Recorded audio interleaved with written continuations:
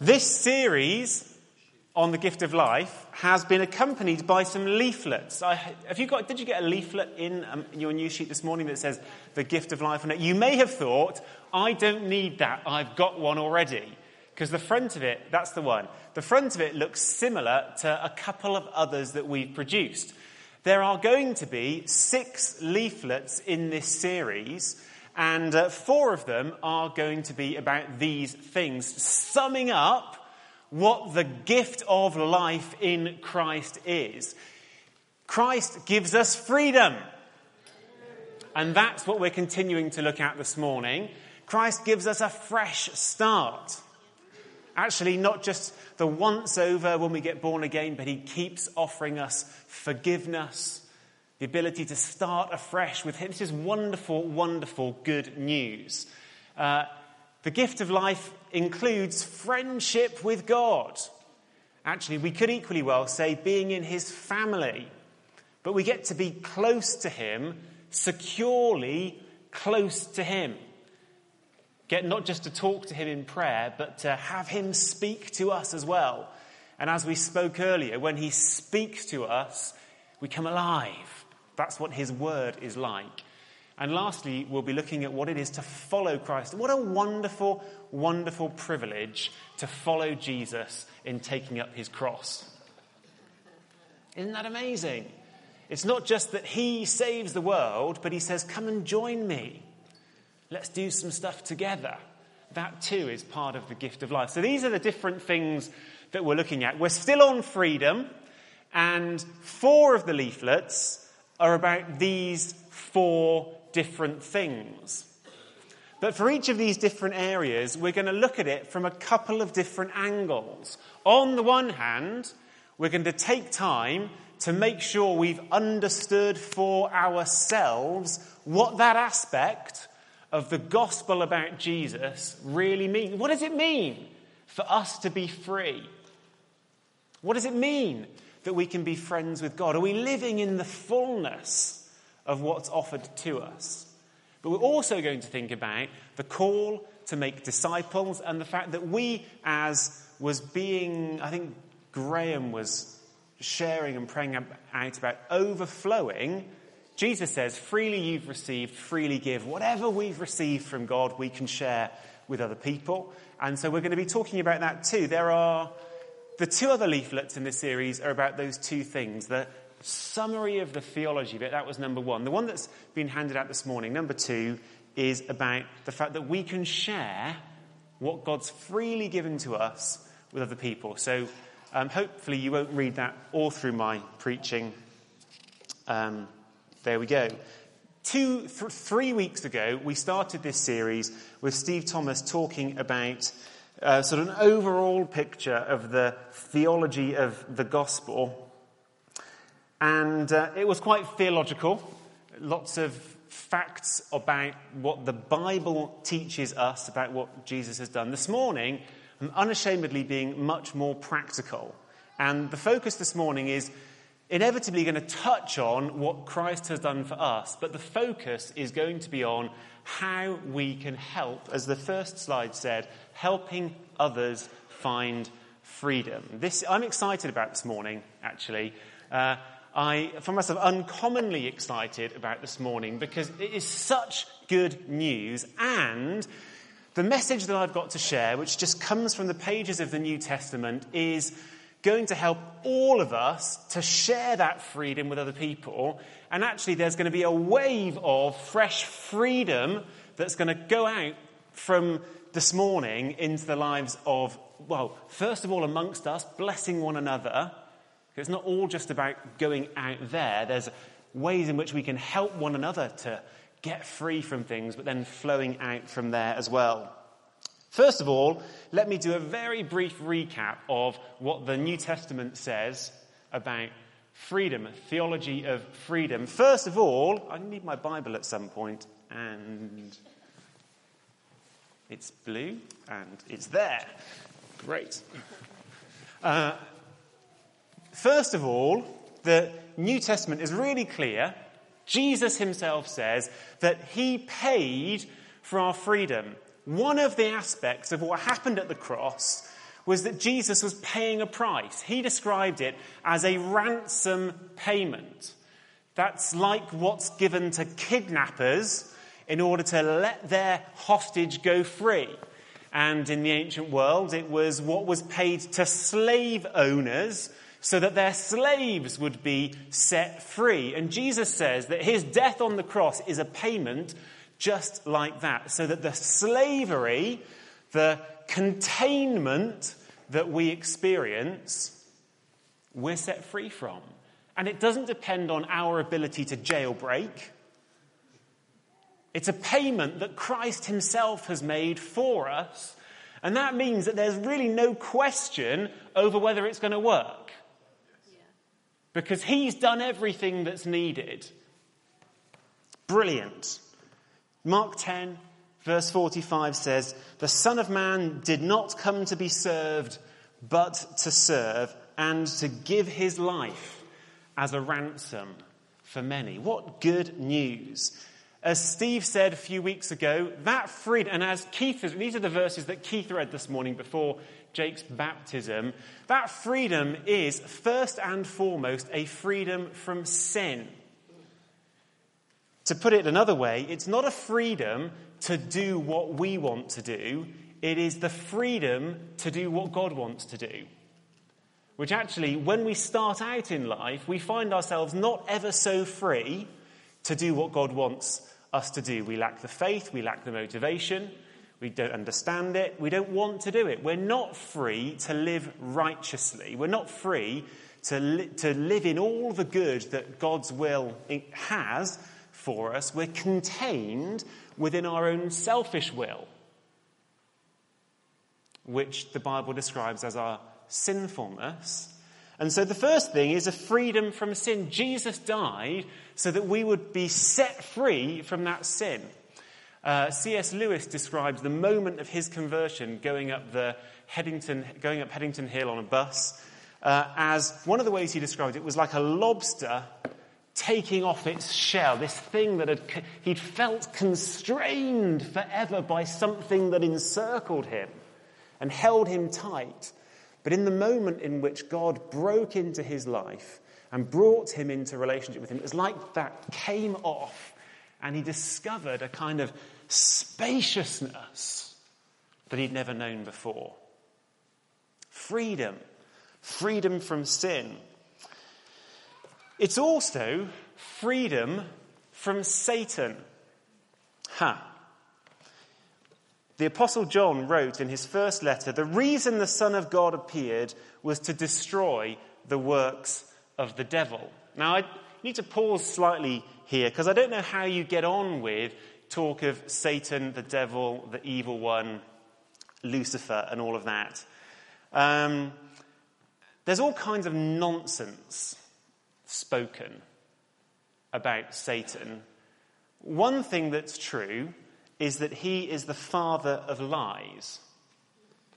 And so it's no surprise that someone whose very identity is as a liar would be surrounded by confusion. I'm not going to try to swat away all of the deception and lies one at a time, but say a number of things that are true about Satan and evil as I go through this morning. And I hope that that will provide something clear and solid in the face of whatever other confusion exists.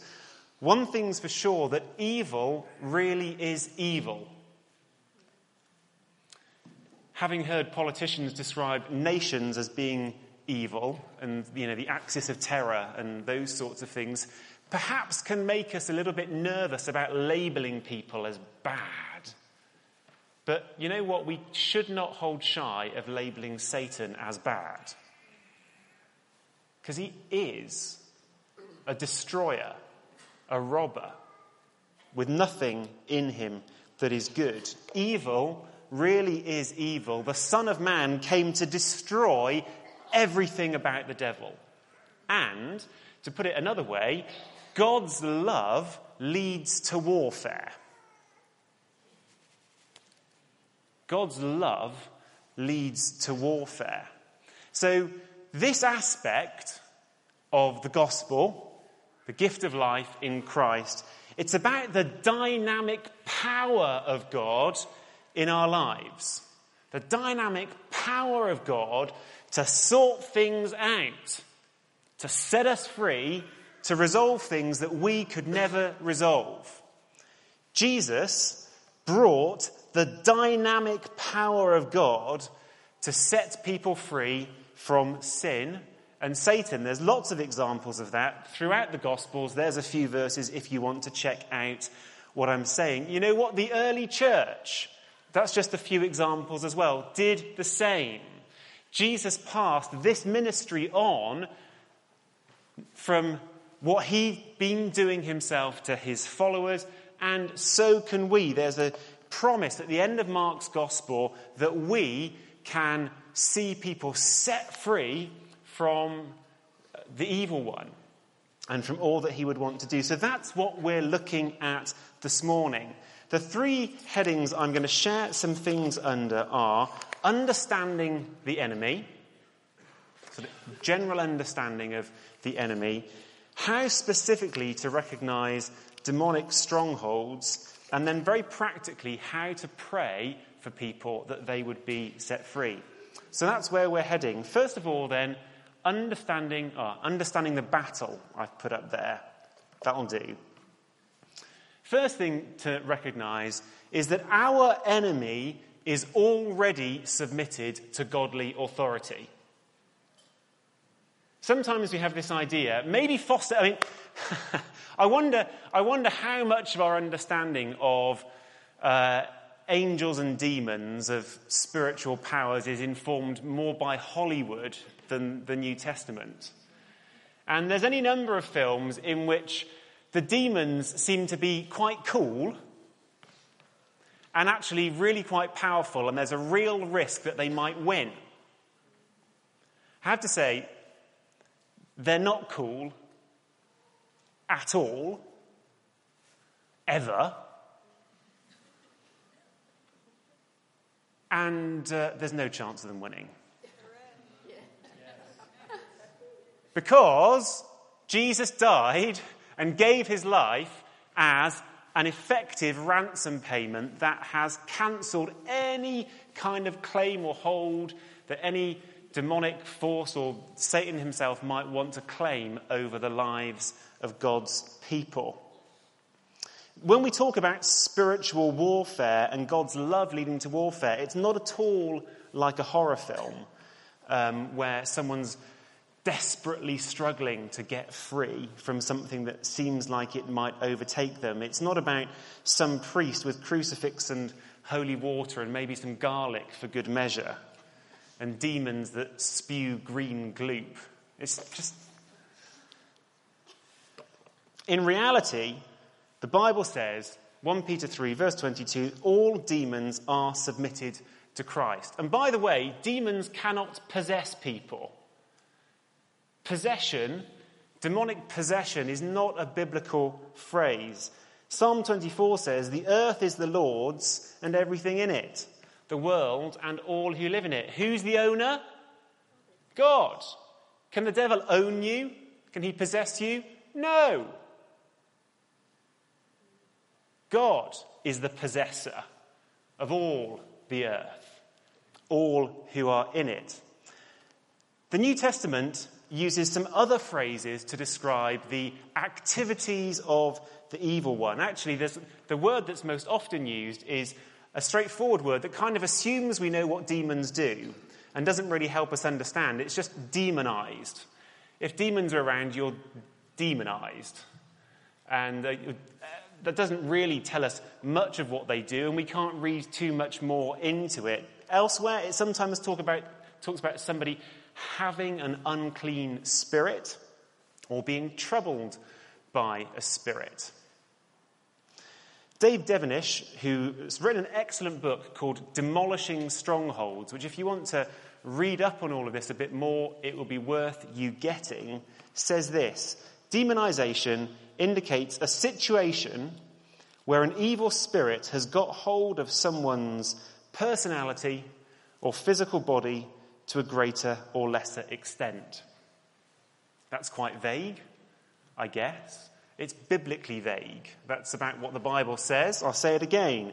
Demonization indicates a situation where an evil spirit has got a hold on someone's personality or on their physical body to a greater or lesser extent. Whatever that extent is, and whatever aspect of someone's person is subject to that evil influence, whatever the extent, we have authority in Jesus' name to sort it out. That's how it works. Because the enemy is already defeated. The end of the story is Jesus wins. That's how it goes. The enemy is already submitted to godly authority. Secondly, I need to turn here to some verses I've not got printed in my notes. 2 Corinthians chapter 10. And Paul explains that this battle is actually a battle that is for our minds. If all of this talk of demons seems a little bit less than normally intellectual, being here in Oxford,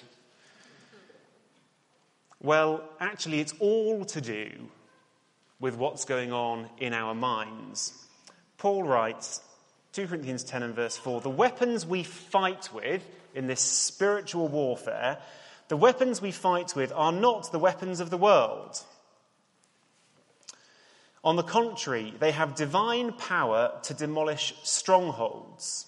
What's a stronghold? Well, we demolish arguments and every pretension that sets itself up against the knowledge of God, and we take captive every thought to make it obedient to Christ. This battlefield is precisely a battlefield for our minds. A stronghold is a secure building built within a walled city. So there's already some defence in place in the walls of the city or the ramparts of the castle. But as a further place of security, many walled cities in the ancient world and many castles had a further stronghold or keep into which you could retreat, so that if the outer defences were breached, there was a secure place into which you could run, and if the invaders overtook the rest of your property, well, eventually they'd go away and you could come back out and recolonise your land. So you would be safe in the face of this invasion. And that's the picture that Paul uses here. It's about how because he's writing to the church about strongholds that are there in the church, and he says, God has come and invaded your lives. Actually, these people have become followers of Christ, children of God. God has invaded their lives, but there are pockets of resistance. There are places where the kingdom of darkness has just backed into a corner and kept safe, sort of in the hope that one day they might be able to mount a counterattack, if you like. And Paul says, you know what? We can demolish them too. But they're thoughts that are there in our minds. I'll kind of come back to that just a little bit more in a moment, but how that operates actually in the church.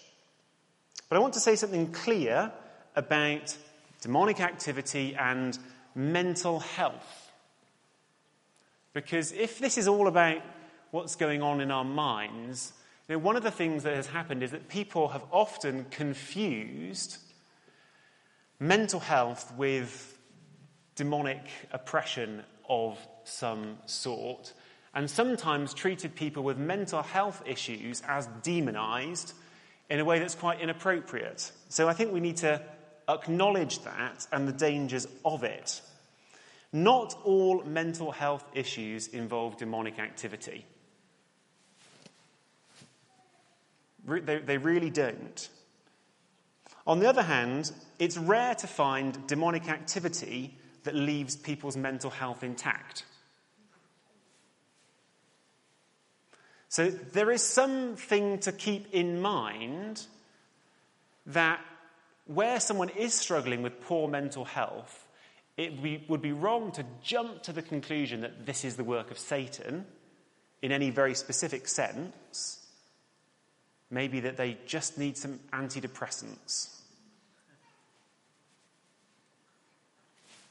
As God's provision for their wholeness. But equally, it would be daft to assume that Satan's got nothing to do with it. Because he robs and destroys, and where there's been the theft of a sound mind, he's interested in that. And we ought to be aware of these possibilities. My father-in-law, who I mentioned from time to time, having had a very productive ministry of all sorts, used to go in regularly to pray in the local mental health hospital in Gloucestershire where they lived. And some of you will have heard me say this before, but one day one of the consultants came to him and said, Pastor Duncan, what we do here is we medicate to alleviate people's symptoms. Whatever it is you do, what you do is address the root causes.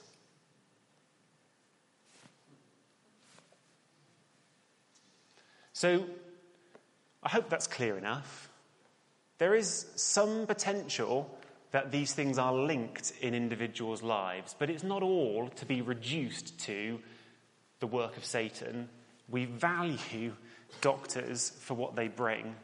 And in an ideal world, what we see is medics and people with spiritual gifts and perspective working hand in hand to bring the different benefits that they have to offer to people who are in distress.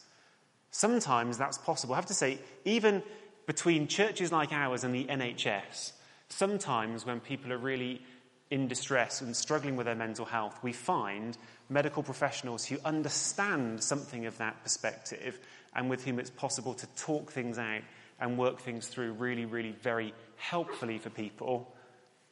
It's not always that straightforward. It rather depends who the doctors involved are. And to be fair, they've probably had some pretty poor experiences of churches in the past that might make them a little bit suspicious of our wisdom, to say the least. Here's a picture that I hope will help further elucidate things. This is a rat, and it is on a pile of rubbish. In this picture, the rubbish is the wrong thinking in our lives. That's the rubbish. And when God breaks into our lives, he clears a whole load of it out, but we all know that there's still a lifetime of allowing God to come and clear out more of the rubbish thinking that's there. Where you find rubbish in the streets, you find rats. If there were no rubbish, there would be no rats. If there were no wrong thinking in our heads, there'd be nowhere for the enemy of our souls to gain purchase and gain any kind of entry, nothing to sustain him. And so the main thing that we do, and we do it here Sunday by Sunday by Sunday, and encourage everybody also daily to get into the scriptures and allow the truth of God's word to be the plumb line for our thinking, so that bit by bit by bit by bit, we clear out the rubbish thinking and we're left with clean, godly thinking. That's the main thing that we're about, is getting it clean. But there's an understanding that where there remains rubbish, there are rats. And sometimes you have to get rid of the rats before you can get in and clear up the rubbish. And so sometimes there is a need to deal directly with the demonic strongholds because they are holding up the process that would otherwise be taking place of God changing our thinking and setting us right. The third thing, I've jumped in the wrong order. It's just, I've said this already, the battle is in God's people. The picture of strongholds ought to show us that. The picture of strongholds is of a place that's already been invaded and taken over, but that there's a pocket of resistance. That in no way describes the average person in this world. That describes well the life of a Christian who still needs God's further work in their lives. And this ministry of, the word that we can use for it is deliverance from evil. This ministry of deliverance is very much for Christians. The reference that I've given there is of Jesus when he's on holiday by the sea with his disciples in Tyre and Sidon. He's on holiday. Some local person comes to him and says, my daughter needs deliverance. And he says, no, I'm on holiday. He says, no, I came for the lost sheep of Israel. They're some miles over there. I didn't come to do ministry to you. This is not my workplace.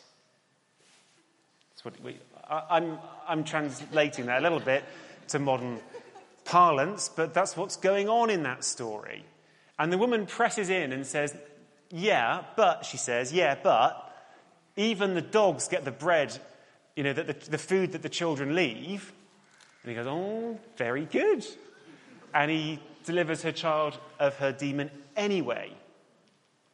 And it's not a cut and dried argument, but it fits together with this understanding that Paul has of strongholds, that Jesus came to offer deliverance to the people of God, to the nation of Israel. He wasn't going out. If you were looking for demons in the ancient world, Israel was the one place where they had least influence,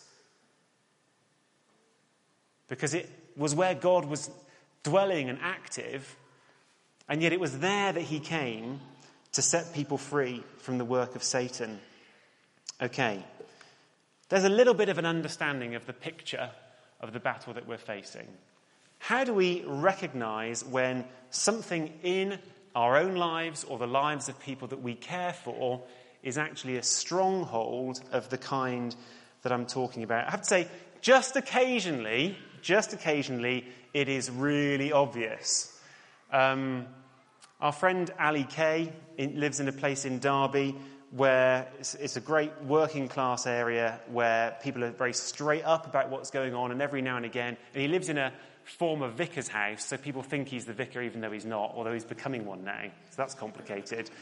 Anyway, occasionally people knock on his door and say, you need to come and pray in my house. Furniture's flying around and no one's touching it. Can you come and do something about it? So, just occasionally, though, you do sometimes have things where things that have been made much of in the horror movies, there's a sort of little glimmer of, you'd have to be stupid not to see there's something going on here. That's not normally how things are, because Satan is the father of lies, and he loves to cover things up in confusion so that they can't be addressed. Anyway, 4 things. There are here sometimes when somebody understands that they're coming into the presence of God, which might be coming into a church gathering, entering into a time of worship, perhaps just going into a space that is often used for worship, or even just in your own personal life, setting yourself to pray. Sometimes people experience things that show that there's some kind of reaction going off at that point. Sometimes people find that at the point of trying to enter into God's presence, they find their minds just taken up with blasphemous thoughts. They don't know where they came from and they don't want them, but there's something kicking off. For other people, sometimes there are panic attacks. Just a sort of blackness comes over them, fits of rage, even physical manifestations. Sometimes people just cannot sit still in worship or find themselves suddenly sleepy in a way that they never otherwise are. Sometimes just those kinds of signs that something's going on here. As I approach God, this is not straightforward. There's something more going on spiritually. Now, all of those things can happen for some reason other than demonic activity. It's not like you come in on a Sunday morning, find yourself yawning in the second song in the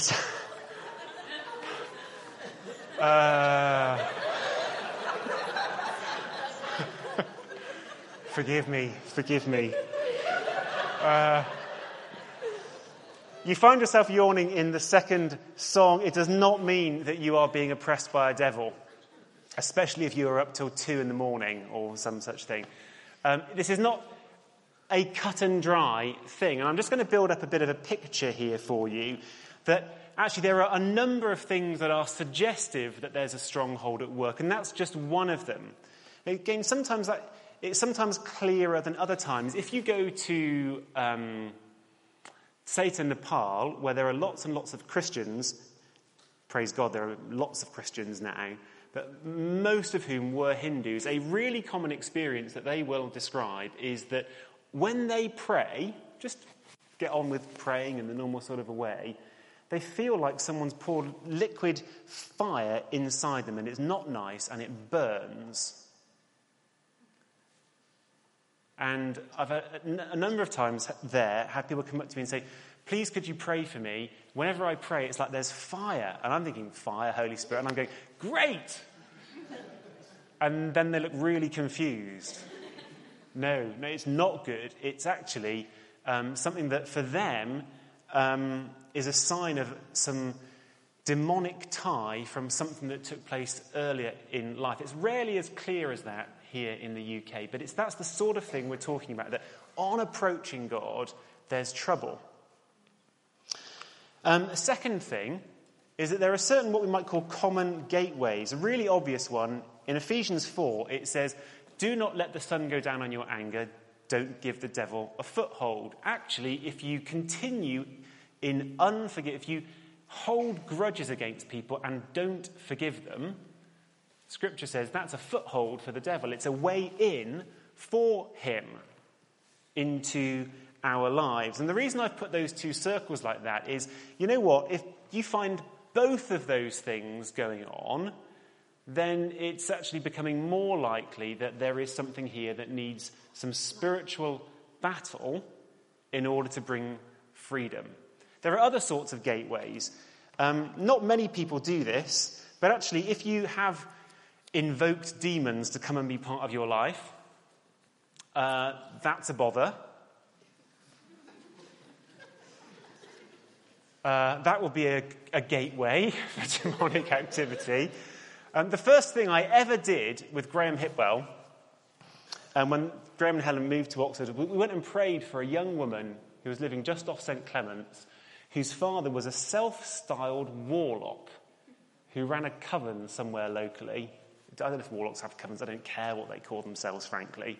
But they certainly spent a lot of time asking Satan to be involved in their lives. And this poor woman had become a Christian, but it was a heck of a battle. I mean, we prayed for her, and just pain appeared in her body. And we said that should pain in the shoulder stop in Jesus' name, and the pain would appear somewhere else in her body. And she was having quite a harsh time with it all. Praise God, she got set free entirely from it, although not before God provided someone else other than Graham and I to pray with her. For us, it was a learning experience. For her, it was a painful experience, and then we pointed her to someone that could help there and then. We've learned a bit more since then, I have to say. But there was a really obvious gateway in her life. Her father had dedicated her to Satan. Some other things that, if they've been there in your life, you know what, they may well have provided the devil a foothold. Use of mind-altering drugs. That's not helpful. Sometimes moments of trauma prove to be gateways. Having an intimate relationship with someone that you know really is demonized. These are things that go deep, actually. They're all really deep things, spiritually, that can inflict deep wounds and give room for the devil. So if you've got both of those sorts of things going on, you start to think, well, there's probably something to pray for. But actually there's another thing which the New Testament talks about, which is the gift of discernment. It's listed there in 1 Corinthians 12, the ability to distinguish between spirits. You know, it is possible, there is a gift that God gives where you can look at someone and say, that person has an unclean spirit that is doing this and that to them, and you can pray, bang, and it would go. The first time, you know, we've got some friends in Sheffield, a church there that we've connected with. First time I went to one of their conferences, together with the other leaders, elders in the church, we were being prayed for by a team of their prophetic prayers. And one of them suddenly points at me and says, "Critical spirit, out now in the name of Jesus." At which point, I more or less, these guys were there, I more or less collapsed. It's like, whoa, what is that? And something left me. And I wasn't asking for, I'd not been yawning in the worship. I'm sure I hadn't. I didn't tell him about how I used to play Dungeons and Dragons when I was a kid. I didn't give him... It was just by the Spirit of God. That gift exists. Most of us are not quite so practiced in that gift as this particular guy was. I remember the first time I really tried to operate in that, there was a couple that Bev and I were caring for pastorally. She was stuck with something, we were praying for them. I thought, we need to name what this is. I'm going to pray, God, give me some revelation. I'm going to pray. And I thought God spoke to me, and I said, I believe you've got a spirit of rebellion. I don't know if I pointed my finger. I probably did. Spirit of rebellion. Anyway, she was offended. I was wrong. Doesn't help you submit to your leaders when they accuse you of being rebellious and they're wrong. Hey-ho. Anyway, there's enough maturity around that thankfully they came back a little while later to talk to us further, and we prayed further, and it became clear that there was a spirit of rejection operating in her life. It's kind of the first few letters that were right, weren't they? As I say, we've learned some things over the years. But for most of us, the gift of discernment does not operate with such clarity that it's wise to use it alone. But it's rather like another factor that if, in addition to seeing some of these other things, you also see, I think the Holy Spirit's saying something here. It starts to add up to a picture. There's one other factor I'd like to throw in, which is this. When discipline doesn't work. Because, the normal thing for the Christian is we've got the Holy Spirit living in us. God speaks a word. We pray. He gives us grace. And we're changed. That's the normal thing. The normal thing is God speaks, we respond, we're changed, on we go in life. Now, sometimes it's a little bit more tricky, and we receive a word from God, this thing needs to change. Okay, righty-ho, I'll pray about that, I'll give it a go. You know what, I fouled up again? That is not the point at which to assume there be demons. That's the point at which to talk to one of your friends and say, I think I need some accountability. I think that would be really helpful, because that might motivate me a bit more and help me to stick with what God has said to me to do. Sometimes we can want God to sort out everything in our lives with his dynamic power. Bang! It's gone. More often than not, he says, I'd rather you walked with me. Can we work this out together? Could we, rather than me hitting you, can we walk? I remember a young man in the church who Steve Thomas and I had to sit down with and tell him, how do I put this? To keep his pants on, basically, with women in the church. That was the issue. And we had to tell him very clearly that certain behaviour was not acceptable. His story was that when he was born again, he was a drunkard who smoked and had really no self-control sexually. That was his story. When he got born again, in the moment he got born again, God delivered him of his alcoholism, and he never wanted to smoke another cigarette again. Gone. And so, since that time, he'd basically just been waiting for God to do the same thing in every area of his life. So whenever he fouled up in his sexuality, he was like, well, God, whenever you want to do it.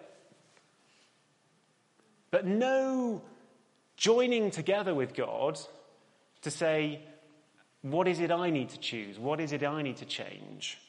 To whom do I need to be accountable? What help might I need? And actually, that's the more normal thing in the Christian life, is to be part of a community who support you to change towards the godliness that God has planned for us. So the last thing here is you start off trying out discipline and accountability. If that doesn't work, then you think, well, there's some kind of constraint here, and maybe there's a need to be prayed to be set free from something. I need to move on to actually how we pray for people. First of all, this kind of prayer is best learned in apprenticeship. The first there's a girl that Bev and I prayed for, we were caring for. She was falling down in the night with panic attacks. She couldn't sleep. I mean, her life was just in pieces, and we knew that there was something going on. We didn't know what it was. We took her with us to Steve and Lorraine Thomas, prayed together. They did all the praying, pretty much. We watched. We learnt in apprenticeship how to be a blessing to this girl who was set free. Changed life through that one evening's prayer. Always done in a team. Don't get into praying for people. Where there's this kind of issue to deal with, don't pray one-to-one. Just don't do it. Jesus sent the disciples out to cast out demons and heal the sick in twos. And if they needed to go in two, then we need at least two. Secondly, be in a good place yourself with God. The truth is that when we're Christians, we're always in a good place with God. I liked what Jake said earlier. He's been well taught. God always sees me as perfect. True. That's justification right there. And Dave Perry's explaining that from the scriptures next Sunday. Do come back. And yet, in our experience, we doubt that reality of how God sees us sometimes. And it's good for us to talk it all out with God and to keep short accounts with him so that we have a clear conscience, so that as we step in to pray in a spiritual battle, we're in a good place without the distractions of suddenly remembering, I do that sin as well. It's just not helpful for you or for the person that you're trying to bless. Thirdly, it helps to have good theology. Now, I'm not talking here about clever theology. I'm not talking about being able to explain eschatology in 3 points beginning with the same letter, except for the few exceptions that only the really clever people know. I'm not talking about that. I'm talking about a strong grasp of basic gospel truths so that we're able to spot ungodly beliefs that are allied to satanic activity. If these strongholds are in our thinking, then the better the more biblical our theology is, the more quickly we'll spot when things aren't quite right in someone's thinking and be able to draw attention to the things that need to change for them. Spiritual warfare starts with thinking the truth, not with commanding spirits. Fourthly, never rush. I keep mentioning Steve Thomas. I'll do it again. There was the previous rector at St Ebbs, before Vaughan, phoned Steve Thomas up one night saying, Steve, I have someone here with me. She seems to be manifesting demons. Thought you might have a bit more experience of this than me. What would you do? To which Steve said, well, it's 9:30 at night. I just wouldn't start now. You've got authority to bind it up. Bind it up now. Tell her to come back in the daytime. And the rector said, oh, very good, thank you. Put the phone down, presumably went away and did it. So there's no need to rush. There's just no need to rush. It's much better to do things well, meaning that things can be done in a way that is peaceable for people rather than all stressed. Where are we on? Fifthly, fasting. Fasting's good. If we're going to pray to see something really shift, I would normally fast for that day at least, possibly for... I don't know why I never fast for 2 days, either 1 or 3. I don't know. Anyway, 3's good. Anyway, another thing to do, check that they want to be free. This is really important. Some people don't want to be free. They quite like it. They've dug their heels in to actually, this particular kind of lifestyle, I know it's not what God wants, and it'd be nice if he delivered me from it, but I don't really want to change. In Matthew 12, Jesus says this: when an impure spirit comes out of a person, it goes through arid places seeking rest and doesn't find it. Then it says, I will return to the house I left. When it arrives, it finds the house unoccupied, swept clean and put in order. Then it goes and takes with it 7 other spirits more wicked than itself, and they go in and live there. And the final condition of that person is worse than the first. That's how it will be with this wicked generation. Jesus is saying, where people are, there's a wickedness that stands against the will of God, and people say, I'm not bothered whether I'm living God's way or not. Then if you send the one demon out, you're just going to cause them more trouble. Because Jesus teaches they're going to go away and just bring a load more trouble back. There's a story, I think it's in Acts 16, isn't there, of the woman with a spirit who goes round behind the Apostle Paul shouting and saying, you're really great, you are. That's right, isn't it? More or less.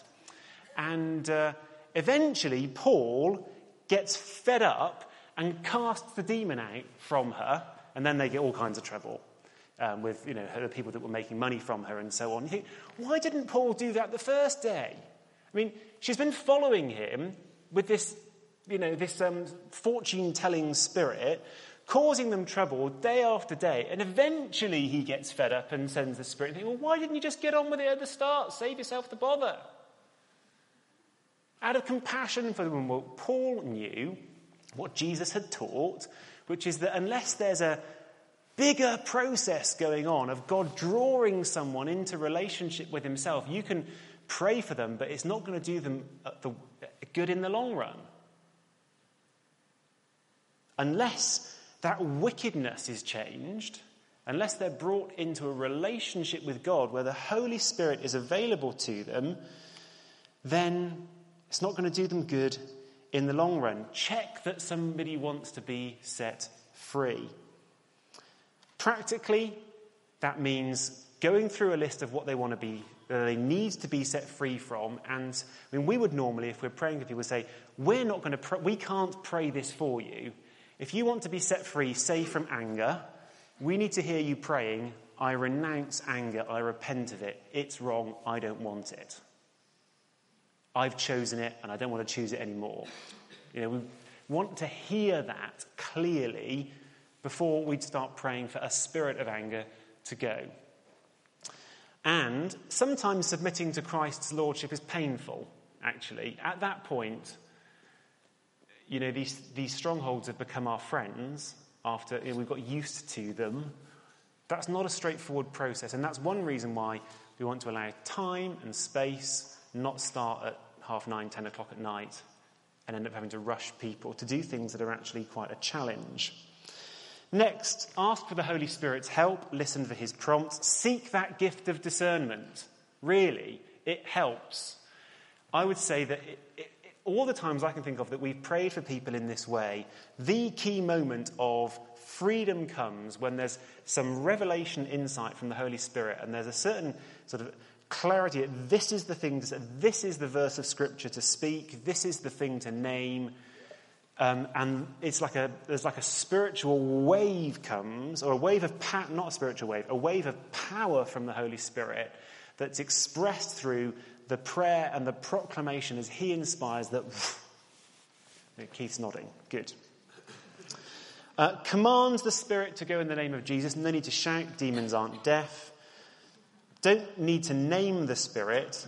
Sometimes you get a deaf and dumb spirit or a python spirit or different things you hear named. You don't need to name things. Demons don't need to be told what kind of demon they are before they'll listen, because if you remember, they're all submitted to Jesus anyway. But it can be really helpful to help the person that you're blessing understand what's happening to them. Invite the Holy Spirit to fill the person, and finally, follow up. It's not all quite done when the Amen is spoken, any more than a healing process is finished when you're wheeled out of theatre. And that's why I would really love to see this kind of ministry going on within the context of the local congregation and not going off to specialists. There are people who are gifted with a greater gift of discernment that really helps in the process. But to have that disconnected from the church family that will walk with you, that will bathe your wounds as you're recovering and come and feed you whilst you regain strength or whatever it may, don't want to push the analogy too far, but it's better to be in family. And if we played a part in seeing somebody set free from something, believe that we have a responsibility then to walk with them and to help them live in the freedom that God has for them. Okay, lots of instruction there. I hope that's been helpful. I believe it has been, actually. Response. What do we do with all of that? Well, firstly, I'm aware that if what that I've said has left you wondering whether you've got something that you need to be set free from, then I'm just going to allow for a moment's quiet in which I'm going to ask you to get out your mobile phone. Actually, can everyone get out their mobile phones now? Because otherwise, getting out your phone is going to look like a sign of demonization, which is really not going to... Everyone get your phone out. You can get rare permission to fiddle with mobile phones in the church service going on right now.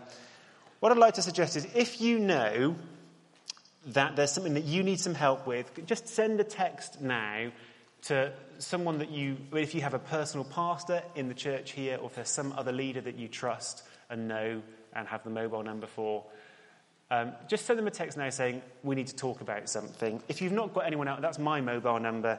If you don't know who else to text me now. I'm just going to take a moment to be quiet and allow for that to happen. Oh, I see. No, my phone's on silent. Yeah, Father God, if there's anyone here now who's actually, this has stirred something up and there's turbulence, I pray in Jesus' name for peace to come to that turbulence. I pray for faith. I bind in Jesus' name any spirit that is seeking right now to raise confusion to prevent redemptive action. In Jesus' name I pray. Okay, good. And then lastly, the focus of this morning has not been so much on what we can receive, although I'm sure there's been all kinds of content around that to benefit from, but actually on sharing the gift of life with others. So what I want to do in just a moment is for anybody who is up for sharing freedom, bringing freedom to others, I'd like to pray for you for two things. Firstly, that you would have confidence in the authority that you have, and also that God would increase in you the gift of discernment to see what's going on spiritually. So if you like those two things, not just as playthings, or wouldn't that be fun, but to be a blessing to other people, would you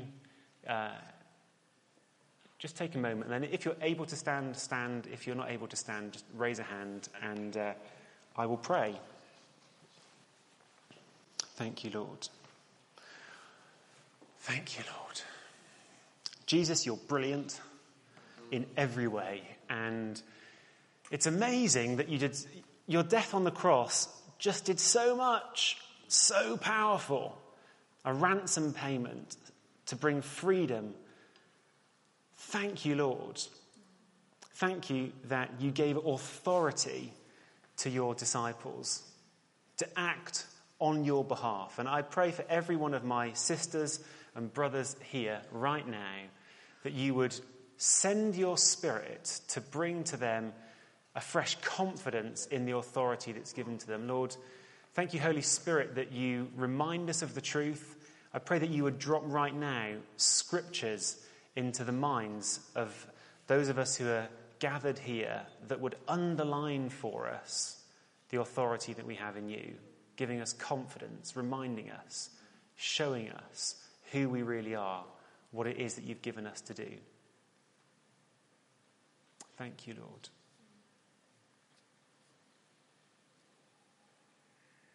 Yeah, and I pray too, as we're commanded to desire spiritual gifts, I pray too for this gift of discernment, to be able to distinguish between spirits, to see what it is that's going on spiritually, so that we can play our part in seeing people set free. Lord, I ask that out of this morning, there'd be a whole new wave of spiritual freedom in which mindsets are altered for good. Patterns of life are altered for good. Lord, I pray that there will be a wave of holiness and godliness that would sweep through us as a congregation because of what you do. And I pray too that sanctity would spread out beyond us, that we really would be salt and light in the society in which you've placed us. I pray that in Jesus' name. Amen.